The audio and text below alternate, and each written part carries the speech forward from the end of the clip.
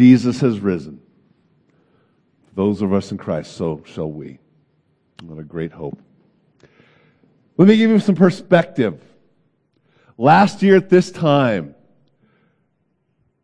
snow covered the ground. This room was empty, save for the worship team, and we were recording on an iPad, sending it out to you. What a difference a year makes. And it's been a challenging year, but God has been faithful to meet us through it. But here's the truth, and I think so many of you know this. Into every life, hardship and difficulty comes. And sometimes it's a bitter pill to swallow. It may be the death of a loved one. It might be hardship. It might be physical difficulties. It might be a financial or career struggle. It might be injustice, something unfair that happened. It might be abuse in a relationship or the loss of a relationship or a tragic accident. But it comes to each one of us in some form. And that incident or incidents or happenings, they affect us profoundly to the point where we are tempted to lose hope. To lose hope even in God Himself. In growing up, there was a family that was close to us, and they had a young son who had leukemia and died. And when that boy died, it devastated that family. So much to the point where they were angry at God. And they turned their back on Him, saying, "No more will I pursue you. No more will I follow you. No more will I even believe in you." Now, I do not presume to judge or even be critical, because that was a very painful thing. But the sad part for me is that they were turning their back on the one who wanted to meet them in the midst of their loss and actually breathe life into a moment of death. And I think sometimes we shake our fist at God, or we're disappointed, or want to turn our backs on Him because somehow we've kind of created God in our own image, how we want Him to be. We have expectations for us, for how He's going to care for us, how He's going to bless us, how He's going to even protect us from harm. And when He doesn't meet those expectations, well, we are tempted to jettison our hope and our faith in Him. And He has to reveal Himself, maybe reframe and remind us of who He really is and what He has done. So, if you've been with us, we've been in the Gospel of Luke. And last week we were at the end of chapter 23. The crucifixion of the Lord Jesus Christ and the shock that had on the disciples and all of us, if you will. And some amazing things take place, though. We see Jesus forgiving His very executioners. We see Him extending paradise to a thief that was crucified next to Him. We see the sun turn dark in the last 3 hours of His crucifixion to see how even creation itself is reacting to the judgment that comes upon the Son of God. And then the curtain is ripped in two to say that the gap between holy man, holy God, and sinful man has been bridged by what Christ has done. But at the end of the chapter, we still see the disciples hiding in fear, Jesus' dead body laying in a tomb, and the female followers from Galilee just waiting for the Sabbath to get over so they can come and minister to Jesus' dead body. They believe it's all done. Game is over. And for the followers of Jesus Christ, when Jesus died, their hope died. Let me say that again. When Jesus died, their hope died. They had no categories for a crucified Messiah. But spoiler alert, He lives. He rises from the dead. And I know you know that. We've been singing about that, haven't we? I mean, we're on the highway going 75 miles an hour. Because we are reveling in the fact that Jesus has risen from the dead. But it didn't start out that way on that first Easter morning, especially for the disciples. You see, again, they have no categories for a dead Messiah. And the resurrected Messiah, Jesus, must come and revive and resurrect the hope that they once had in Him. And maybe today He needs to come and resurrect the hope that has died in you, even today. So let me pray, and we're going to be in the Gospel of Luke chapter 24, and we're going to see how Jesus is going to bring hope from the resurrection.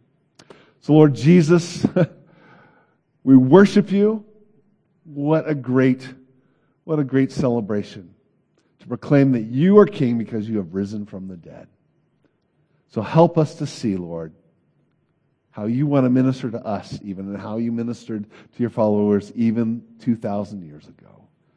And You, our gracious Lord, want to breathe hope into us, into this life, and for the eternity that You have for us in You. Because You have paid the price on the cross, and You have conquered sin and death and rising from the dead.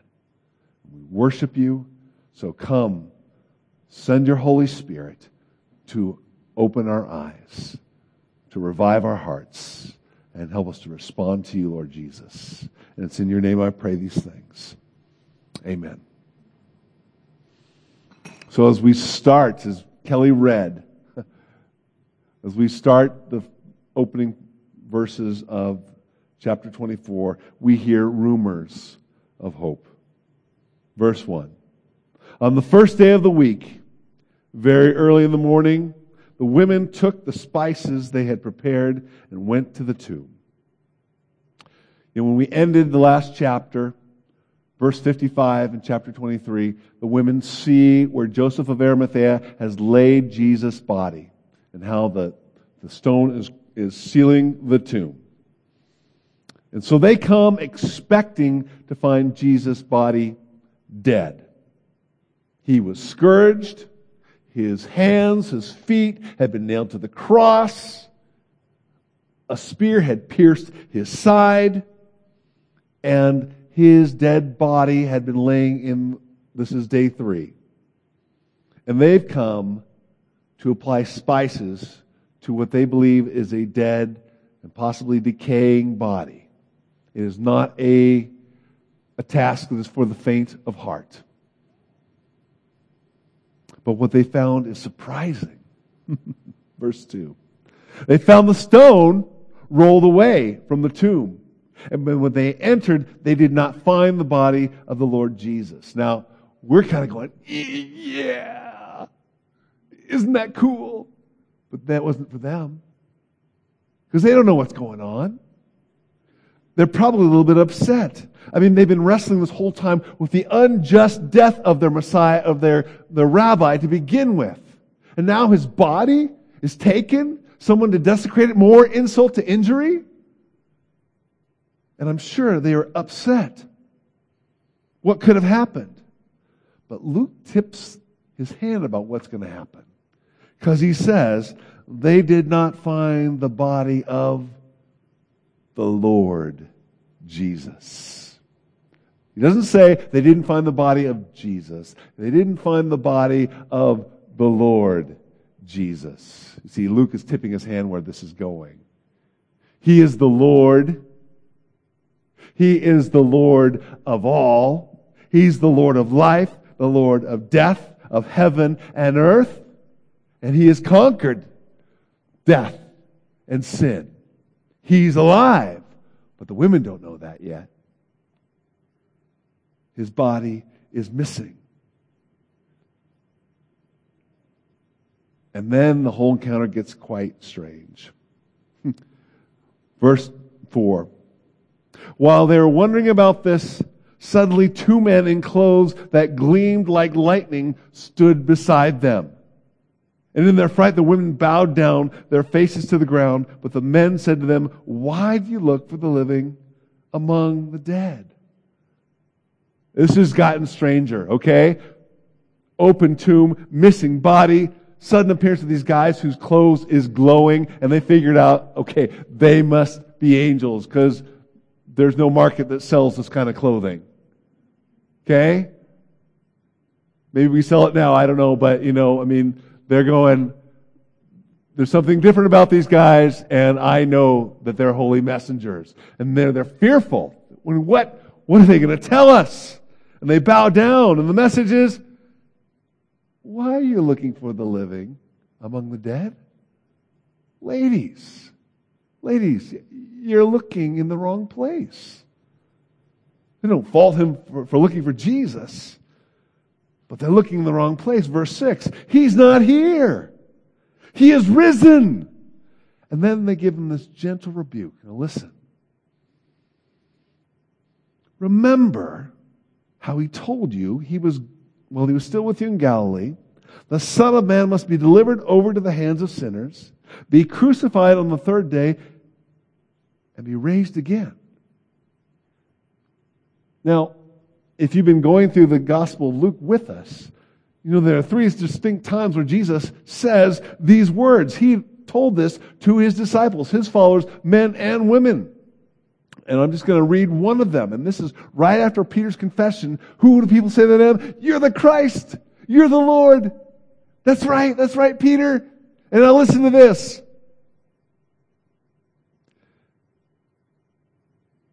And the Son of Man must suffer many things and be rejected by the elders, chief priests, and teachers of the law. And he must be killed and on the third day raised to life. And they had no idea what he was talking about. They didn't get it. But he told them that at least 3 times. Again, verse 44 in the same chapter. You can look at chapter 18, verses 31 through 34. But Jesus had told his disciples many times, this is going to happen. I'm going to suffer, be rejected, I'm going to be killed, and rise from the dead on the third day. And if you look at verse 34 in chapter 18, it says, and they didn't understand, they had no idea what he was talking about, and they were confused. Again, because they have no concept of a dead Messiah, that he would die. But here's the point. This is what the angels are trying to say to these women. He told you this was going to happen. And he said he was going to die, and he did. And he said he was going to rise from the grave, and he's not here. That's what he said, ladies. That's what happened. And this is what you've come to find. And then it says in verse 8, ding, ding, ding, ding. They remembered his words. It's like, oh yeah. I mean, I had no way of figuring out what he meant, but yeah, this is starting to make sense to me now. And so verse 9, when they came back from the tomb, they told all these things to the 11 and all the others. It was Mary Magdalene, Joanna, Mary, the mother of James, and the others with them who told this to the apostles. Now, Luke is being charitable to the 11 disciples, the 11 apostles. Remember, Judas is betrayed and he's actually taken his own life according to the other Gospels. But there's the 11, and then there's some other disciples and probably some women and men there. And he calls them the apostles. The apostles means sent ones. They're the ones who are going to be sent out to tell the world of the good news. But they're not going anywhere right now. They are holding up. They are hiding. They are scared. And they don't know what to do with themselves. As I said, Luke views them with future hope. And so you've got the 11, you've got the others, and they report to them what they encountered. When we got there, the stone was moved, and there's an empty tomb. These men shining, I'm certain they're angels. I'm sure they're messengers from God. And they said, he's not here. He's risen from the dead. And remember what he told us? That he's going to be rejected, that he's going to be killed and crucified, and then he was going to rise from the dead? That's what the angels told us. Isn't that amazing? And it's not just any women, folks. It's not just any women. These are women who had been with them the whole time. Mary Magdalene and Joanna, you read about them in chapter 8. They were women who supported Jesus and his ministry from their own means. And then you've got Mary, the mother of James. Who's that? James is one of the disciples, the son of Alphaeus.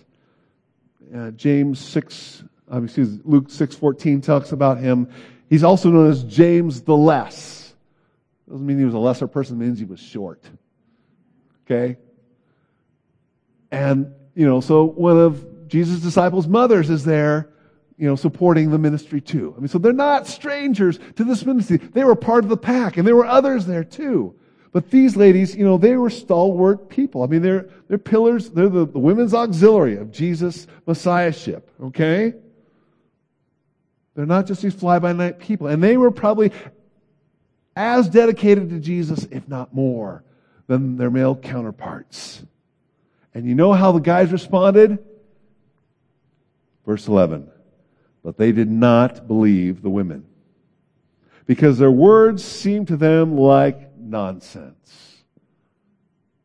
Their words seemed to them like nonsense. Why?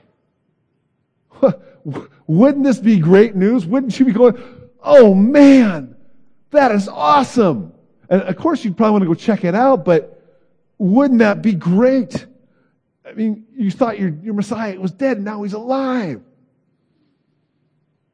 Now maybe it was male bias against females, and we know culturally that was true in that time. A woman's testimony could not be counted as valid in a court of law. And women were oftentimes treated as second-hand citizens, second-class citizens, or even as property at times. It doesn't make it right. That's just how things were going. And by the way, Jesus gives more dignity to women than anyone else in history, by the way. But from a human standpoint, here's why I'm bringing this up. If you're making up a story about a risen Messiah, okay? He was dead, but he's risen from the dead. And this is, we're talking about some pretty incredible stuff. A guy was dead. Now he's risen. If you're being culturally savvy, you're not going to make women your first witnesses in your source documents. That's not how you're going to start it out. No offense to ladies today. That's not the point. It's just at the culture of the time, that's not how you would go about it from a human standpoint. Yet in all four of the Gospels, it's the women who were the first to see the empty tomb and the risen Christ. It's the women. They're the first witnesses. Because this is God's way. This is God's way. And even though Jesus was God in the flesh, with all heaven, the power of heaven available to him, he is crucified in weakness.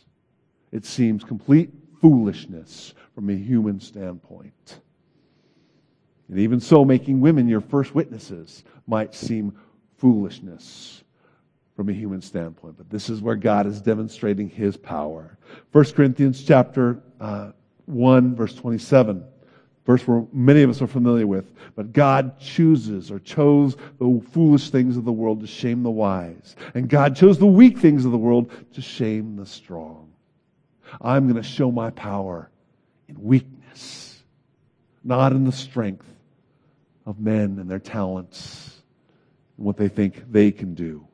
No, it's only God who breathes power into this. And he's breathing power into the witness of the women. The reason Jesus reveals himself, I believe, to the women first is because they're willing to believe. They are willing to believe that he is indeed risen from the dead. The men, not so much. Again, they believe that Jesus was the Messiah. They see him get killed, and all their hope is jettisoned. Their hope died when Jesus died, even though he told them multiple times, I'm going to be rejected, killed, and rise again from the third day. Doesn't make sense to them. They have no categories for a dead Messiah. You know what I think it is? You know, I think why the men responded the way they did? I think it's self-protection. I think it's self-protection. It's how can I dare to hope or believe again when I was so devastated in seeing him die on the cross? I cannot believe. I cannot go there again. Have you ever been there? Where you've had your hopes crushed and you just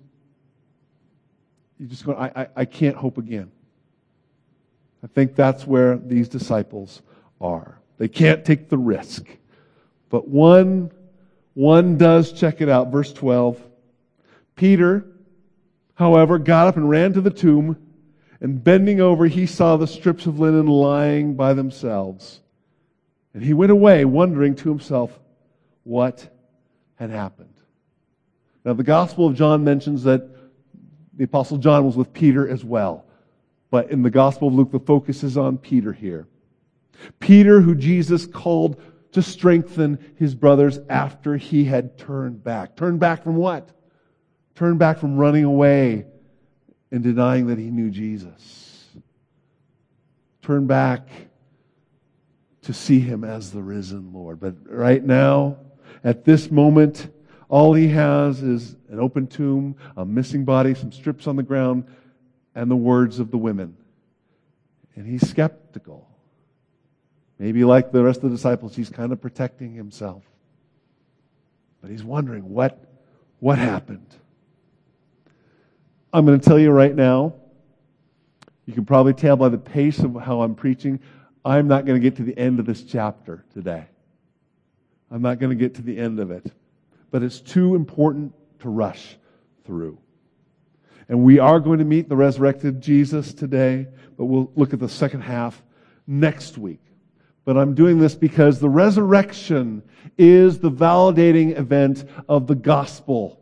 It is the validating event of faith in Jesus Christ. And if Christ did not rise from the dead, if this is just a fairy tale, if it's just a story, then we should not be here. We're wasting our time. Let's go enjoy the day. That's what the Apostle Paul says in 1 Corinthians chapter 15, verses 13 through 15. If Christ is not risen from the dead, then we are the most to be pitied. Okay?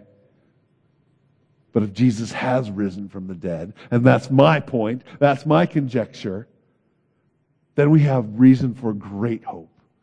Maybe you saw me at the beginning of the service when the TV stations came in, wanted to interview me right before the service. I'm going, oh, great, wonderful timing. But here's the point. They wanted to ask me about the hope of Easter. And I said, okay, if you're going to put me on television, I'll talk about that. I'll talk about that because the hope of the resurrection changes our lives right here on earth. And every challenge you're going to face, and it changes all of eternity. The hope of the resurrection is what makes life bearable and what brings victory through this life after it's done. You see, I think sometimes we're like the disciples. We've lost our hope. We've lost our hope. Whether it's a hardship or wondering, why would God allow this in my life? Whether it's disappointment, I thought you were going to do this, God. Or whether it's just, it doesn't make sense. I'm adding up all the factors and it doesn't make sense to me. But the resurrection says there is hope. The resurrection says this is not the end. God's not done, and He has something better at the end of the day, at the end of this life. I'm not preaching, folks, to give you hope in this world. I'm preaching to give you hope in Jesus and His resurrection. And the hope is found in Him. Not in the American dream. Not to make us healthy, wealthy, and wise. It's in Jesus Christ. In Jesus Christ. But again, sometimes we feel like our hope is dead. For the disciples, they had a dead Messiah. For us, maybe we have dead hopes and dreams. And maybe in this COVID season, you feel like some of your dreams, some of you has died. And Jesus wants to meet you. He wants to meet you, to remind you, and He wants to revive you and to hear His voice. Hear His voice. Reminding us He's not done and He can raise your hope and your faith. But that hope needs to be in Him, not in the things of this world. So we heard rumors of hope. And now hope is going to reveal Himself. Okay? Verse 13. Now that same day, two of them were going to a village called Emmaus, about 7 miles from Jerusalem. And they were talking with each other about everything that had happened. Okay? So it's the same day. Morning, women come in, say, hey, here's what happened. This is a little bit later in the afternoon. And two followers are getting out of Dodge, if you will. It's not the 11, but it's two followers of Jesus, and they're leaving. They're leaving town. They're perplexed. They're consumed by what has taken place. But again, like the rest of the disciples, when Jesus died, their hope died. And I wonder if they're thinking about getting off the Jesus train. I wonder if they're thinking about, okay, that was an amazing time of my life, but this is done. This is done. But they meet this stranger along the way. Pick it up at verse 15. And as they talked and discussed these things with each other, Jesus Himself came up and walked along with them. But they were kept from recognizing Him. He asked them, what are you discussing together as you walk along? And they stood still. And their faces were downcast. It's obviously that this has had a profound impact on them. And one of them, named Cleopas, asked, are you the only one visiting Jerusalem who does not know the things that have happened here these days? It's like, how can you not know what's happened? This has affected us profoundly, but it's affected the whole city of Jerusalem. What things? He asked. About Jesus of Nazareth, they replied. He was a prophet, powerful in word and deed before God and all the people. The chief priests and our rulers handed Him over to be sentenced to death, and they crucified Him. But we had hoped He was the one who was going to redeem Israel. There it is. We hoped He was the one. We hoped He was the one who was the Messiah, who was going to make all things right. He was going to set us free from the Romans. Maybe He was going to kick out those corrupt religious rulers. He was going to bring in the kingdom of God, and we were going to reign with Him. And now He's dead. And now He's dead. Verse 21, and what's more, it's the third day since all this took place. And in addition, some of our women amazed us. They went to the tomb early this morning, but they didn't find His body. And they came and told us that they had seen a vision of angels who said He was alive. Then some of our companions went to the tomb and found it was just as the women had said. But they did not see Jesus. This whole thing is confusing. An empty tomb. Angels. Okay, anytime angels come up, like, boop. Okay, really? Okay. You hear voices too? No body. Empty tomb. It makes no sense. And the risen Christ has to reveal Himself to these downcast disciples. And he's going to start with the Word of God. He's going to start with the Word of God. Verse 25. He said to them, "How foolish you are, and how slow to believe all that the prophets have spoken. Did not the Messiah have to suffer these things and then enter his glory?" And then beginning with Moses and all the prophets, he explained to them what was said in all the scriptures concerning himself. Now, Jesus wasn't being Minnesota nice here, right? How foolish you are. What? You don't know me. And how slow you are to believe all the prophets have written. Okay, what? It was harsh. Maybe a little startling, but it was true. And so let's just take a sample size of maybe what Jesus might have shared. Hey guys, you know at the beginning of Genesis, where the man and woman, they fall, and God brings the curses to them, but there's a promise of hope that the woman would bear a descendant, and her seed would crush the head of the serpent, and the serpent would bruise his heel. That's what God was saying was going to happen in sending his Messiah. The Messiah, yes, he crushed the serpent's head, and his heel was bruised, if you will, through what he suffered. Oh, and remember, you go a little bit further into Genesis, and remember when God commands Abraham to take Isaac up to Mount Moriah and sacrifice him, and they're walking along, and Isaac says, "Hey, Dad, I see the fire and the wood and the knife, but where's the sacrifice?" And Abraham says, "God will provide the ram." And then, fast forward, Isaac's on the altar, Abraham's with the knife, and God stops him.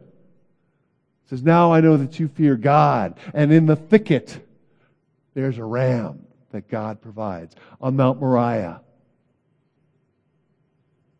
It's that same mountain where Jesus, the Lamb of God who takes away the sin of the world, is crucified. It was a foreshadowing. God was going to provide the Lamb to take away the sin of the world.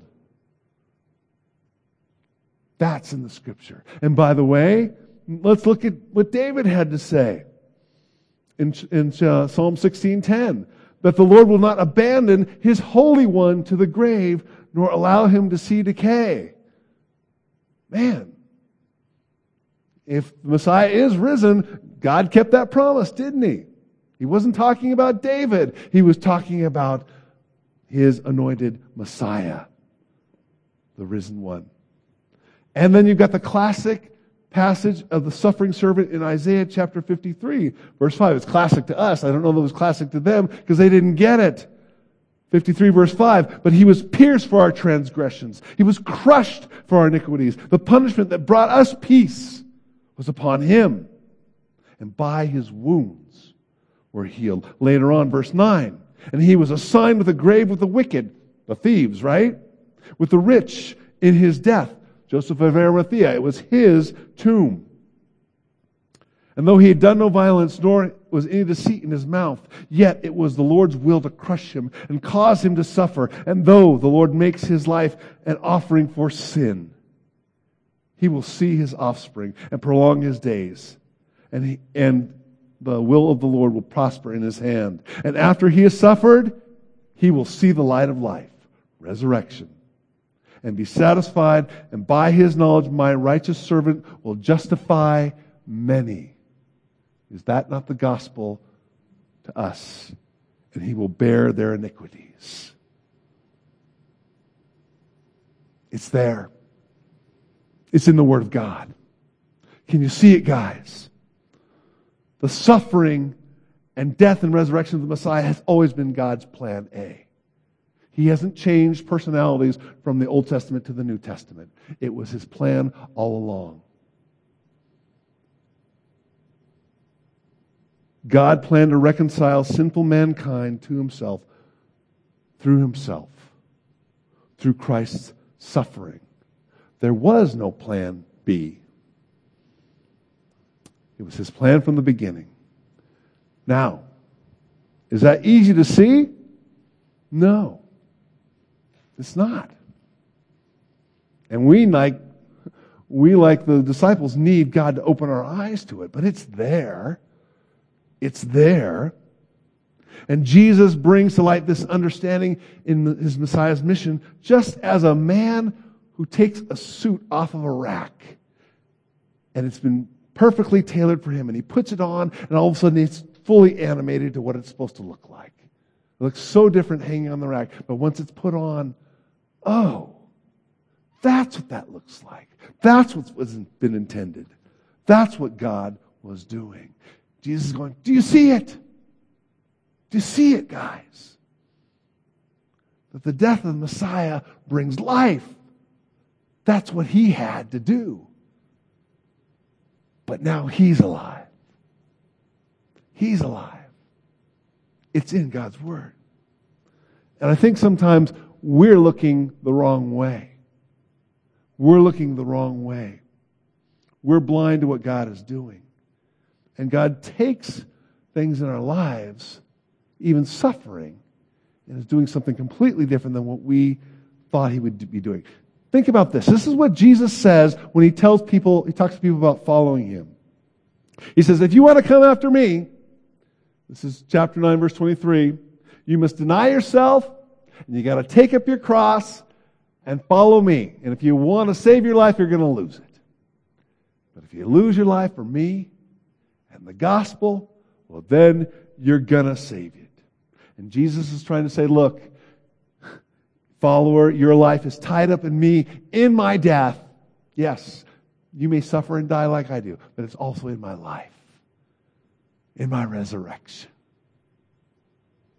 In my resurrection. Are we looking the wrong way sometimes when we follow Jesus? Verse 28, as they approached the village to which they were going, Jesus continued on as if he were going further. But they strongly urged him, stay with us, for it's nearly evening, and the day is almost over. So he went in to stay with them. So we've reached Emmaus, right? But the journey for these disciples is not over, at least for their heart. And as they compel him, they strongly urge him. It's like they grab him, no, stay.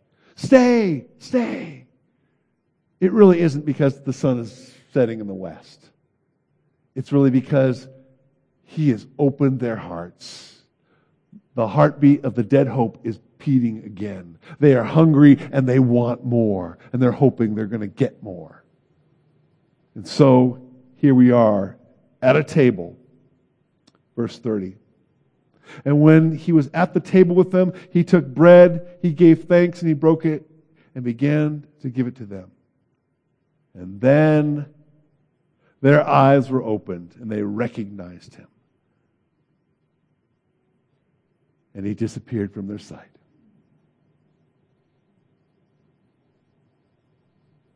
They recognized him. There it was. The risen Christ had been with us the whole time. He was walking with us and ministering to us and opening our eyes to what God's Word had said. And my heart was brought back to life again. And for a moment he revealed himself so they could recognize him